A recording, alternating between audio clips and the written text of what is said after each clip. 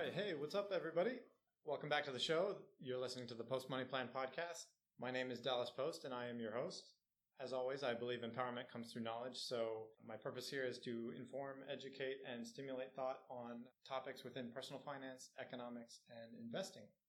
Don't forget you can find us at postmoneyplan.com or search the Post Money Plan in the iTunes podcast app or in Google Play. So today I wanted to do a little update on cryptocurrencies and the whole subject of ICOs or initial coin offerings that has been kind of going crazy over the last few months. I have Daryl Malone on the show with me today. He's going to give us some perspective from the inside on the cryptocurrency industry, some of the developments that have been happening, and the whole process that's been going on with ICOs. So welcome to the show. Hey, glad to be here. Give us a little bit of your background. So currently you are the CIO of CoinVault ATM, and CoinVault is a startup that offers ATM services for cryptocurrencies, correct? Right, exactly. So we are essentially a gateway to the blockchain. So for most people, cryptocurrencies can seem like something that's kind of out of reach, difficult to understand, difficult to grasp. We kind of bring it down to earth, so you can walk up to one of our ATMs and with just your cell phone and some cash, you can buy or sell Bitcoin right there. So that's kind of our goal, is to make it easily accessible to anyone in the world. The last podcast that I did on cryptocurrencies was back in May. At that time, Bitcoin was all the way at the lowly level of about $1,700 for Bitcoin, and Ether was at $160. Now that when we're recording this, Bitcoin's closer to over $4,300 and Ether's at $325. So the Bitcoin's up 150% since then, and Ether's up 100% since then, and we're only talking a matter of 3 months. Back then, they had really been going crazy. I mean, they're still very volatile, but in a relative sense, they've actually calmed down since then. Obviously, they're still extremely volatile relative to other assets. Mm-hmm. Like I said, I wanted to get your insight in terms of, you have some insight that the average person isn't going to know about cryptocurrencies since you're involved in the industry. You see the developments that are going on. But before we get into that, could you just give us a little bit more on your background and your experience in the industry and leading up till now? Yeah, absolutely. So I am a serial entrepreneur. I started my first business right out of college, just doing video game tournaments, expanded and grew from there. Had a big interest in software development and things like that. I was writing code pretty much in middle school all the way on up, and eventually got to the point where my video game tournament business was turning out to be way too much work for the actual time I was putting in. So one of my friends said, dude, why don't you just code? And I don't know why I didn't think of it before, but I was like, oh yeah, maybe that is a good idea. So got into doing freelance development. Eventually came across my co-founder of CoinVault ATM, who was in Austin for one of the Bitcoin conferences there. And this was when Bitcoin was still even more obscure than it is today. I think it was right around Mt. Gox. Mt. Gox had not happened yet at this point, actually. And so we started working on developing some of the ATMs. He had had the company going for a little while, needed some help on the development end, which I was more than happy to provide. Everything kind of grew from there. It's funny how those things you just kind of a lot of times fall into. You don't quite know that it's going to happen ahead of time, but right. It just happens that way. Yeah, and it was always, for me, Bitcoin came at a time when I was really interested in economics in general. I've always been kind of an autodidact, so I try to study different things. At this time, I was involved in working on alternative economics. So local currencies for farmers markets, things like that.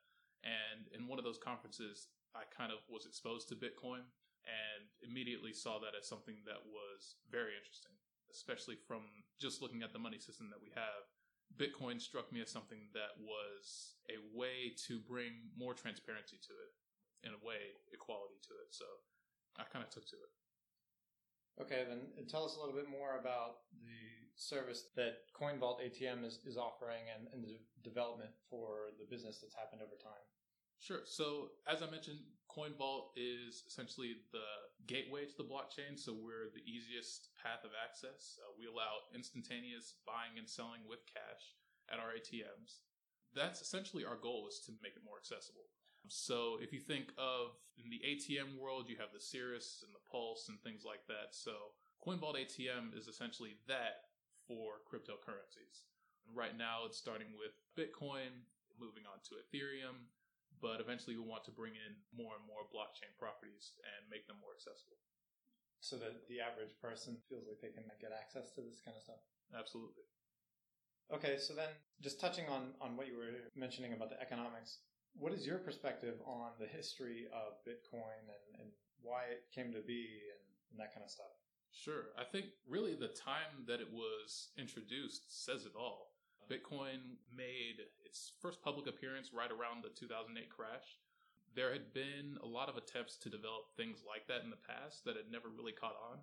So Bitcoin definitely was not the first electronic money system. I mean, obviously there was PayPal and things like that. But even if you think about other ways of managing that payment processing aspect that can avoid banks entirely, there were other ways to do that. And a lot of the ones early on tried to integrate themselves with the banking system. And similar to the story of Blockbuster and Netflix, it was just not accepted. And in this case, it was probably a little bit before its time. There were still some things that need to be developed for Bitcoin to work. And I think what really happened is Satoshi Nakamoto, which was the creator of Bitcoin, he essentially took the same principles that came from things like torrents, uTorrent, Napster, that sort of thing, where you have these decentralized systems kind of working together. Combine that with a form of cryptography that allowed these different systems to work together in a way that was completely trustless and in a way that was completely auditable. So you're taking out the third party, the middleman that needs to verify transactions in like the regular system? Exactly. In the Bitcoin network, all computers are created equal, right? So there's no one node that can just change any value. Right? There's no admin, there's no leader that can just say, okay, well, this person, let's say we need to do a chargeback or whatever, we're going to send these coins back to another person. You can't do that in Bitcoin. Every transaction that happens is permanent.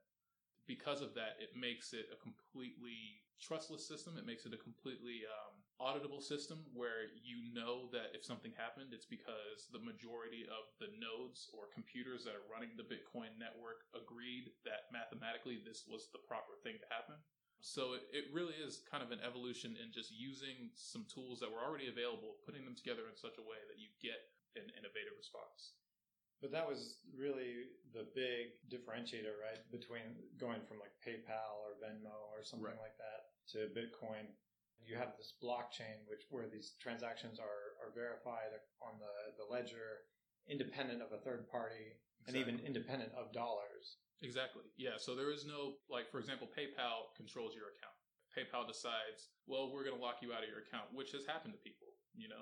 Famous example is Julian Assange and WikiLeaks. Yeah. When they were under a lot of pressure, PayPal cut off their accounts and they weren't able to accept donations. All of a sudden, they were able to use Bitcoin to circumvent a lot of those mechanisms. So say what you will about Julian Assange or WikiLeaks or whatever. At the end of the day, freedom of speech is freedom of speech. Yeah. And whoever it is, there shouldn't be anyone who is standing in the way of getting whatever message you want to get across just because they think that you shouldn't say it. So it's just a matter of everyone having individual access to their own account or wallet or whatever you want to call it. And there's not a third party that's required to verify or government or whoever that's over your shoulder to say whether or not you're allowed to have your money or not. Yeah, exactly. I mean, the idea behind Bitcoin was you be your own bank, right? That was the big slogan that was tossed around. That's really what it comes down to. When you're running a node and you're part of the Bitcoin network, you are essentially an independent financial institution. You can verify transactions. Something's going on in the network that is illegal or you find is against the rules. Your node will call that out. You really are a player in this marketplace in a way that you can't be just as a customer of any given bank. So I want to get your perspective on this because the thing that really attracted me to cryptocurrencies was the negative side of what I see in our current money system in terms of fiat currencies that governments have control of through central banks, and the kind of unfortunate but inevitable situation where when a government has access to print unlimited amounts of its paper currency, you have the temptation and becomes more than just a temptation, but like an inevitability that if you can print your own money, you're going to spend more than you have. Well, it's actually even worse than that, right? Because, I mean, there have been cases of where governments overprint or dilute their currency or whatever. Like, the famous example is Rome, where they found they could plate lead with gold or what have you and essentially dilute their money by using less actual gold than they to basically fake like they had more than they had.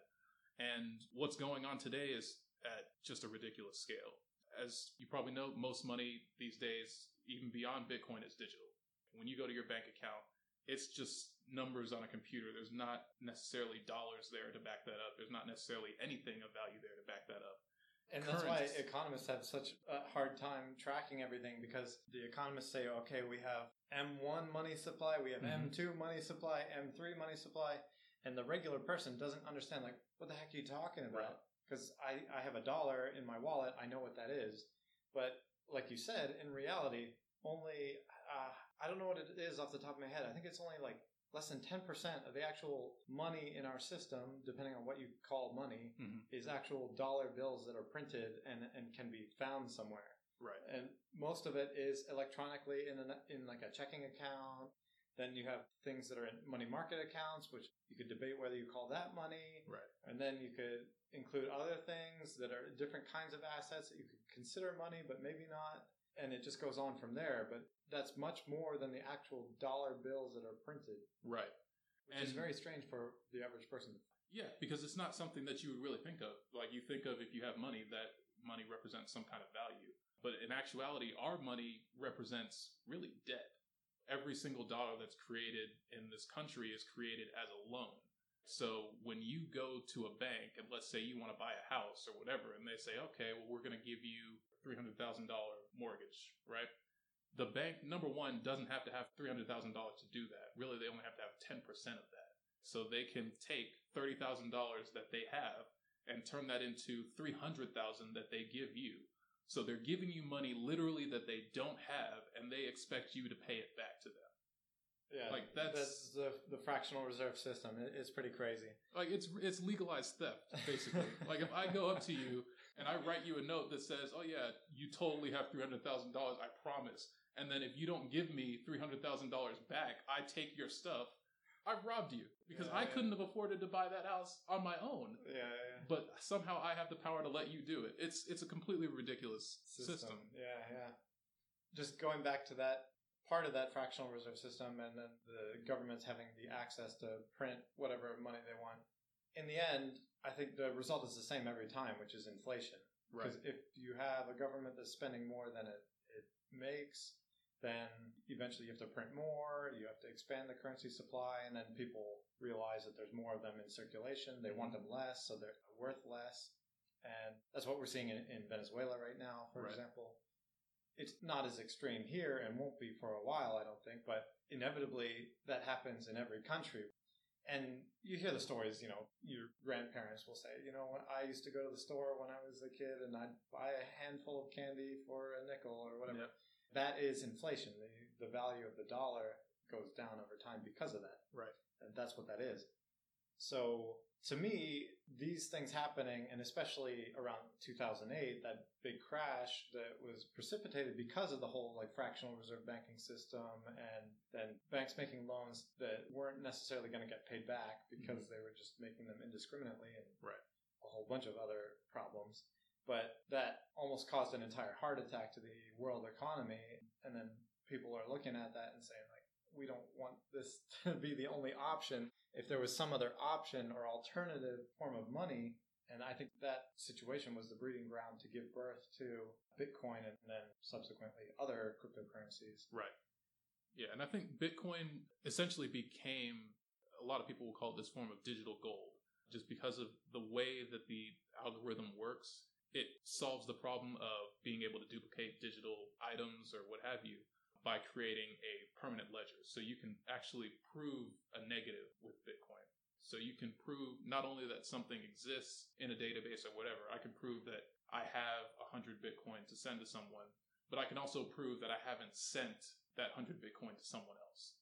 And by doing that, you know that if I send it to you, it's a valid transaction. You can go throughout the entire history, see, okay, I see where this Bitcoin was generated in the first place. I see how it got into this person's wallet, and I see that they're now trying to send it for the first time. You can prove the entire chain of custody. And that's something that really was not possible with digital items before. And so because you have that limit on what you can create in a way that there isn't with just a standard bank account sitting on a database, that's where you cut out those possibilities for abuse. In addition to that, going back to the inflation point, when Bitcoin was created, they set it so that there was a finite amount of Bitcoins that would ever be mined. We're going to hit a finite amount of Bitcoins that will ever exist, which is in direct contradiction to the regular fiat currencies that can be infinitely printed just as long as they can run the printing presses. And that circumvents the inflation problem of a currency in the sense that if it's continuously printed, you run the risk of your currency being devalued. So if I just sit on dollars in my bank account, over time I'm going to have less and less purchasing power. Right. But if you have a finite supply of something, so if there's a finite supply of Bitcoins that will ever exist, I don't run that same risk that if I sit on Bitcoins in my account, that they're just going to deteriorate if people use them as currency, that they're not going to just deteriorate into being worth nothing the same way that a dollar would. Yeah, exactly. And that deflationary property of Bitcoin does have its own risk. There is the possibility of the credit system locking up and things like that, which is a real issue. There is a reason that you have credit, right? There is a reason that you have the ability to kind of expand the pool of money whenever you need to get things done. But at the same time, there's ways to abuse that. So it's all about finding a balance. And I think the balance swung, the pendulum swung one way, and Bitcoin is kind of making that pendulum swing back. For me, I wouldn't say like get rid of all other options and only have Bitcoin or cryptocurrency, for example. But it existing and being one more alternative in the money system, I think is a very healthy thing for the economy, just so that there's alternatives so that you can still conduct business, so that you have different options, that you have a currency that transcends borders. Right. If one currency fails, then another one is there for people to rely on. So if I start to lose faith in dollars, I could use cryptocurrency. If I start to lose faith in one cryptocurrency, I could use the next. Or if I start to lose faith in those, I could use gold or something. And that's already happened. Bitcoin is split just recently. So now you have Bitcoin and Bitcoin Cash, which came as a result of some of the turmoil in the Bitcoin governance structure, which we can talk about if you want to get into that. But yeah, because of the fact that it's open source and because of the fact that that code can easily be replicated, can easily be cloned, miners can choose to run whatever they want to run, people can choose to spend whatever they want to spend. So it really is something where there is no fiat. Nobody's forcing anybody to use Bitcoin. So it does have that market appeal where it has to work in a way that makes people want to use it. Right? Yeah. And if it doesn't, someone's going to come and steal their thunder. And the value of them is based on people's wanting them and not wanting them. So if nobody wants them, they're not worth anything. And if everyone wants them, they're worth a lot. Exactly. Which is kind of the same as everything. But right. But okay, so I want to tap into some of your technical expertise. So tell us a little bit about exchanging and storing cryptocurrencies and how some of that's come to be because of the process of like Mt. Gox, for example. Tell us some about that. Right. So Mt. Gox was essentially the first Bitcoin exchange where you had an online exchange. You could put in your credit card, put in your bank account, wire money, whatever, and you could buy Bitcoin. Before Mt. Gox, there really was no way to do that. It was actually just kind of this project of some random coder who was in the Bitcoin community. It was one of the first people that was kind of transacting and spending Bitcoins. He decided to put this thing together. I mean, it was a startup, it was a very early stage company, but when you're dealing with global markets, that can expand really quickly, and that's essentially what happened. And so what ended up happening with Mt. Gox is that they had some security issues on their end that were exploited by people on the outside, of course, because there was a lot of money involved. So they came, they exploited the system, pulled a bunch of Bitcoin out of it, and eventually the whole thing collapsed. Just as a point of reference, we're talking early 2014. Correct. Yeah, so this was very, very early in the days of Bitcoin. And people lost a lot of money from that. So Mt. Gox as a company was the largest Bitcoin exchange by volume at that Right. point in time. I think they had like 80% of the market, something like that. And then there was a point in time, I guess in February, when customers started experiencing delays in their withdrawals. And that was some of the warning signs that people started to see. And eventually what ended up happening was all the trading was halted on the exchange. Customers started to freak out. Mm-hmm. And then by the end of February, then Mt. Gox files bankruptcy, claiming that it had lost, this is crazy, 750,000 customer Bitcoins. Yeah. Which, by today's amount, we're talking like $4 billion. Yeah. Yeah. But, I mean, they really were the market maker. And it was pretty hard. It hit the market really hard. It caused the price of Bitcoin to tank, obviously. And it really shook a lot of people's confidence. But what that shows you is that if you don't take advantage of the properties of Bitcoin, you're really playing in the same system that exists today. Well, so the CEO was eventually arrested on charges of fraud and embezzlement, but do we know more of what exactly happened exactly? You're saying it was some theft of coins that they were holding for customers? Right. Essentially, a glitch in the Mt. Gox trading communication system was exploited to force the system to send out Bitcoins. Don't want to get too technical, but basically they were hacked. There was an exploit in their system, and it just got abused over and over and over again. And people were just extracting money. They didn't have enough money to cover when customers were trying to withdraw. So effectively, it became a run on the bank, where you have all these people lining up to get their money, and you have Mt. Gox saying, yeah, but we can't. Like I said, it's the same thing that happens in today's system. It's the same thing that threatened to happen in 2008 if it wasn't for the quantitative easing that alleviated a lot of that. But because that's not possible in Bitcoin, it just crashed. Outside of just Mt. Gox itself, but in terms of the whole cryptocurrency ecosystem, was that just a growing pain? Like what's improved since then, and what security measures have been taken or should people take in terms of exchanging and storing cryptocurrencies and that kind of stuff? Yeah, so the market has definitely matured from that. Now there are a number of different exchanges all over the world that you can choose from that are all in competition with each other. The Bitcoin system itself, the exchange system that underlies all of it, wasn't really the target. It was really that particular company and their practices around their wallets. So it was something where the business grew very quickly and reached a scale that it just was not ready for. It was a small team, and it just kind of grew out of control because they were providing something that obviously everybody needed, but nobody had thought to build before. And they got punished for it, for not being ready for that kind of success. That essentially is what happened. Correct me if I'm wrong, but my understanding is they stored all the customers' Bitcoins in a quote-unquote hot wallet online versus what exchanges will do now as a security measure. Will store them actually quote-unquote cold storage. Correct. So they'll store them offline so they can't be accessed via the internet. Right, and this gets to the point of how Bitcoin works and how you actually can become your own bank. When you have a wallet, your wallet is accessible only by the private key attached to that wallet. So if you don't have that private key, you can't spend those Bitcoins. That's why there's a big sea of what they call lost Bitcoin, where nobody knows the private keys anymore, so those Bitcoins are essentially locked. They can't be sent anywhere. That's basically the safest way to have your Bitcoins. If nobody has the private key, they're not going anywhere. And the more that key gets proliferated, the less safe your wallet becomes. So if you have, for example, in a cold storage situation, that means you have a wallet that maybe has never sent a transaction. So not even its public key is exposed. So there's no information really about that wallet publicly available. But you have the private key memorized or whatever, and you can use that at any time. That's kind of the safest situation you can be in. And then as you publicly expose your wallet for the first time by sending a transaction and signing that transaction, so you're kind of exposing a little bit of how your private key can be derived into a public key. So that's one data point, if you want to think about it cryptographically.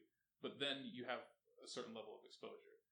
If you have a situation where you have a hot wallet, where you have a wallet that's online, that's continually making transactions, and the keys are held by a number of people because you need to be able to send the money whenever you need to send it, that's kind of the most dangerous situation, right? So that's when you're talking about an exchange, or when you're talking about something where maybe it's just your wallet and you're just insecure with it, or what have you.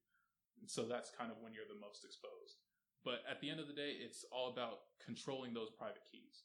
So if you have your wallet and you have your keys, you don't save them on a computer somewhere where they can be hacked and accessed. You don't save them on anything where somebody can find them. You don't write them down on your Post-it note on your computer and just post it up there or whatever. Then that wallet is going to be secure. But if it comes to the point of using cryptocurrencies on a regular basis to buy stuff that get paid, all that kind of stuff, wouldn't that necessitate everyone having quote-unquote hot wallets and you're transacting business all the time? So yeah, absolutely. But it's no different from having, say, a savings account and a checking account, right? If you have a cold wallet, maybe for the majority of your holdings, and then you have a hot wallet for when you're making regular transactions, okay. That's a pretty secure way to go about it. Okay. All right. So then let's transition into the flavor of the month topic of ICOs or initial coin offerings. Just to give a little background on what's been going on over the last few months is all these different alternative coins or altcoins have been coming out. People that are unfamiliar with industry, right? Like they've only heard of maybe Bitcoin, if anything. And then if they know a little bit more, they've heard of Ethereum and on down the list. But now there's hundreds of them that have sprung up over the last few months. Right. I think there's 20 offerings a month or something like that. Just to give a little explanation of what the heck ICO is, again, it's referring to an initial coin offering, and it's an informal term referring to developers raising money from initial investment from investors to code a new cryptocurrency. Mm-hmm. But essentially, it's the same thing as an IPO, if you've heard of an IPO, which is an initial public offering of stock to the public. So when a company is growing and they want to sell stock to the general public, like for example, Snapchat, they recently IPO'd and sold stock to the public back in, I guess it was March. And that was the first time a regular person could just go and buy Snapchat stock. Mm-hmm. Before that, they were private and you had to be a special investor that knew them and got a chance to invest earlier on. Well, that same process is what's happening now with all these new projects. A lot of these ICOs, are they actually using the Ethereum smart contract infrastructure to do this? Some of them are, yeah. So I guess just to kind of bring it back to the basics, what it comes down to is you have the tokens and you're selling that initial batch of tokens. And what those tokens represent can be different. So if you look back, I think the first ICO, or we'll call it a token sale, was Mastercoin.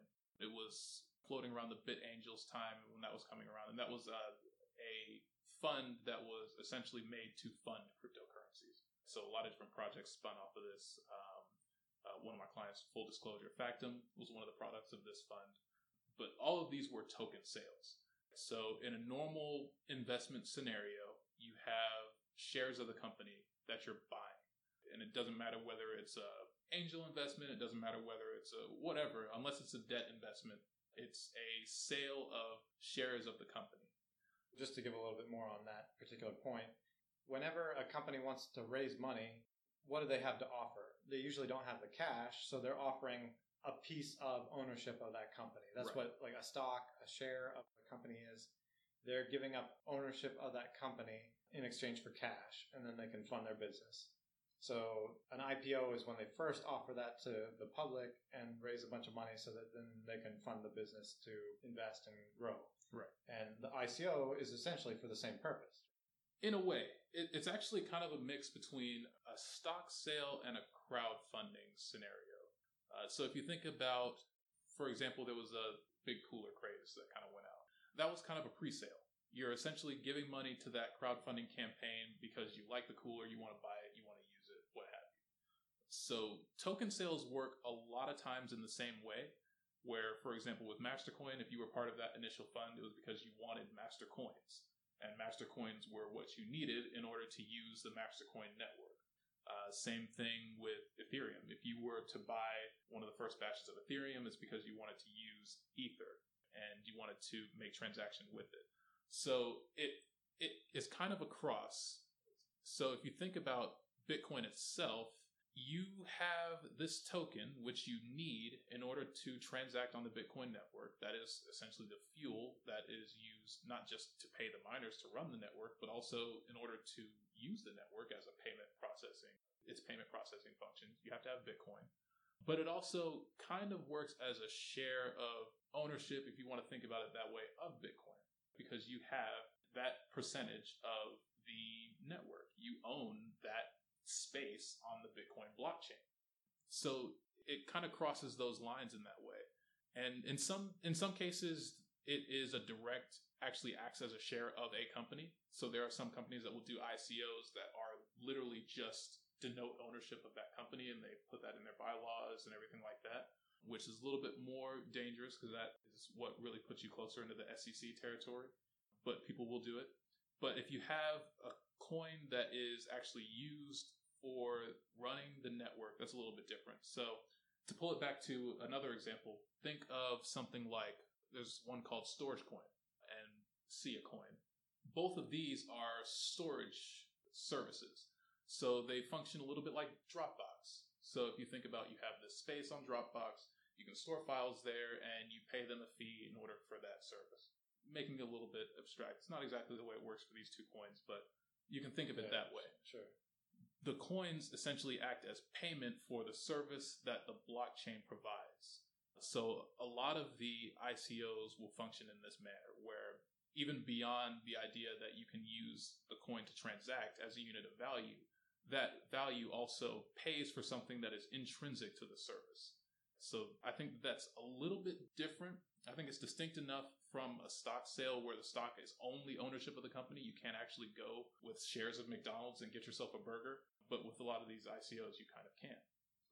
So I think a natural question for someone just like not familiar with the whole topic would be asking, if Bitcoin exists, why is there a need to have a second Bitcoin or all these other alternative currencies? Like, why do you need more than just Bitcoin?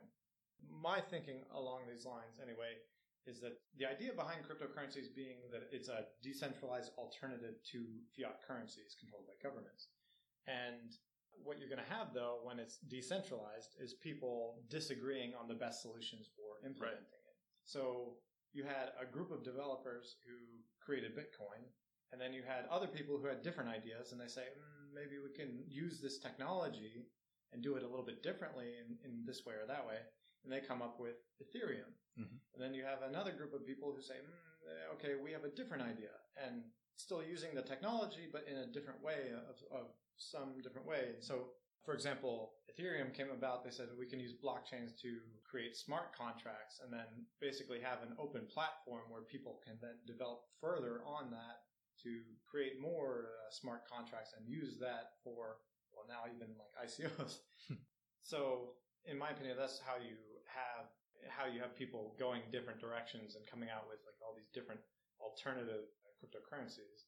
But I mean, I think the thing to point out there is that not all of them function in the same way that Bitcoin does. Right. If you look at each coin as a company and you think about what services this company provide, maybe there isn't room to replace Bitcoin as the payments coin.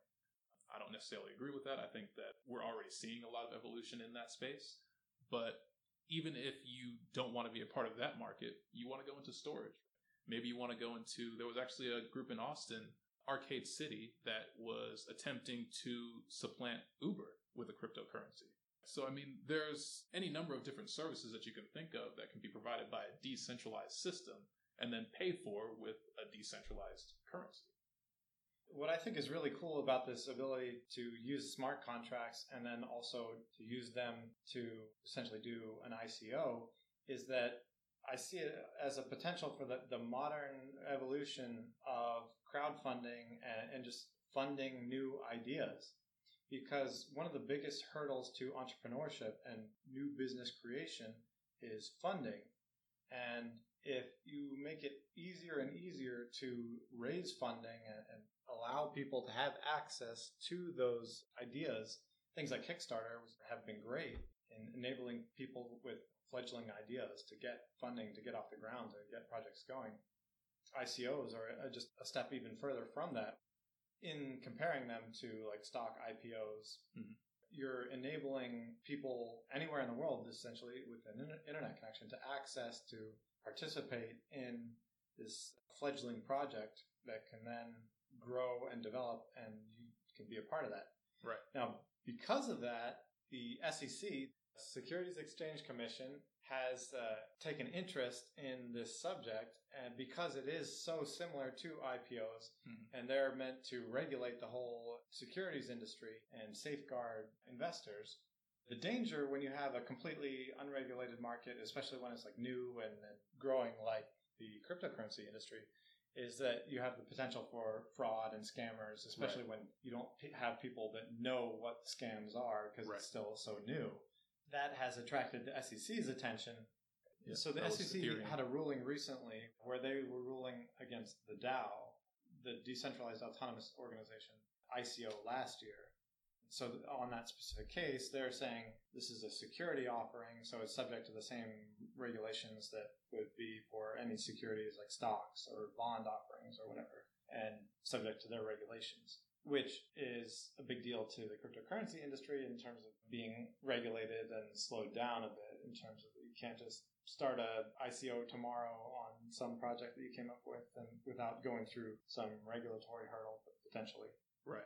That's the intent, but the cryptocurrency industry has not really listened. From what I've seen, it hasn't slowed down at all. So we'll have to see what the enforcement looks like on that.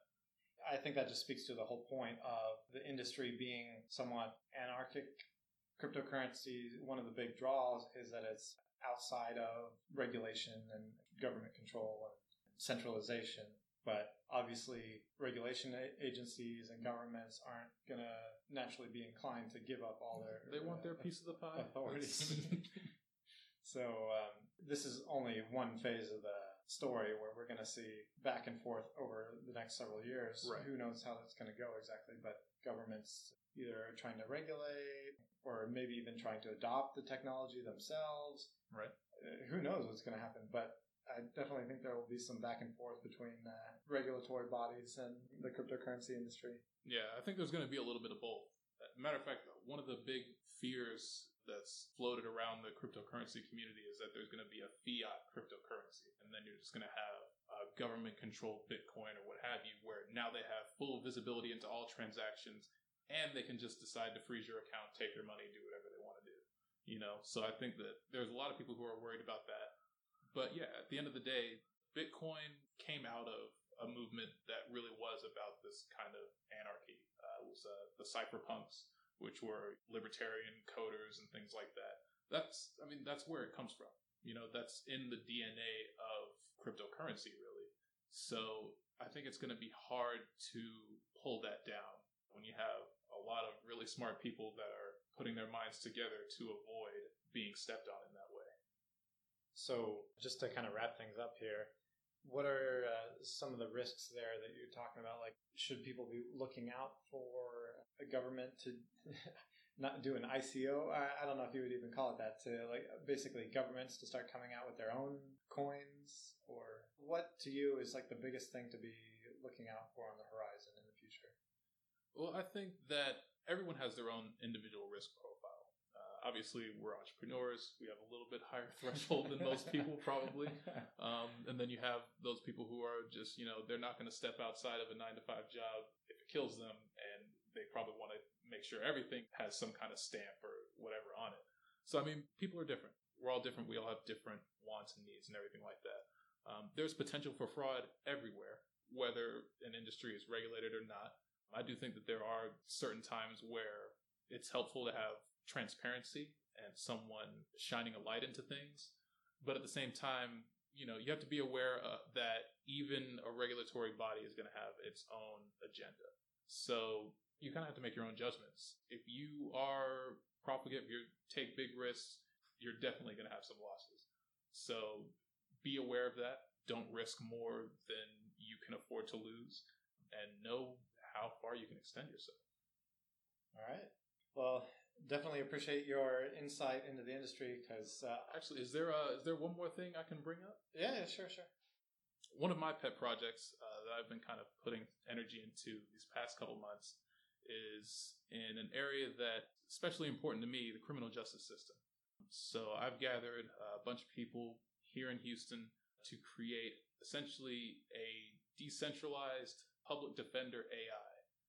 So this would be a software system that allows people who may not be able to afford a high-priced lawyer to have a step up above what is offered just by the public defender system. For anybody who knows a little bit about the criminal justice system and how all of that works, a lot of times if you get a public defender, you see this person for 5 minutes, they don't know anything about you, they don't know anything about your case, and they're going to tell you to plea out because they can't help you, and if you go to trial, you're going to get pounded. That's what happens in the majority of cases. Some high 90% of people don't get a chance to see a trial. They plea out whether they're guilty or not just to avoid any kind of retribution from a prosecutor who's pissed off about them taking time and money out of the judicial system or whatever. And they're not offered a fair shake. And the end result is that we have the largest prison population in the world by far. We have 25% of the world's prisoners with 5% of the world's population. Thinking about that is staggering. Yeah. So I've been working to create this project. We have a hackathon coming up in October, on October 21st. It's going to be at Station Houston. We plan to make this the first of many and tour across the country, going into different cities, pulling people into this project, and eventually getting this thing built out. So I would urge anyone who is interested in this problem, anybody who's interested in just justice in general, anybody who wants to learn more about things like artificial intelligence or decentralized technologies and things like that, to definitely check it out. It's called the Tubman Project. So you can find us at tubmanproject.com, and I hope to see a lot of you guys there. So the real question I have is, will you have an ICO for that? To be determined. You got to tie it all together, man. All right. Well, thank you very much for sharing your insight, and we'll catch you next time. Thank you. Also, don't forget you can find us at postmoneyplan.com and subscribe to the Post Money Plan on iTunes, in the App Store, or in Google Play.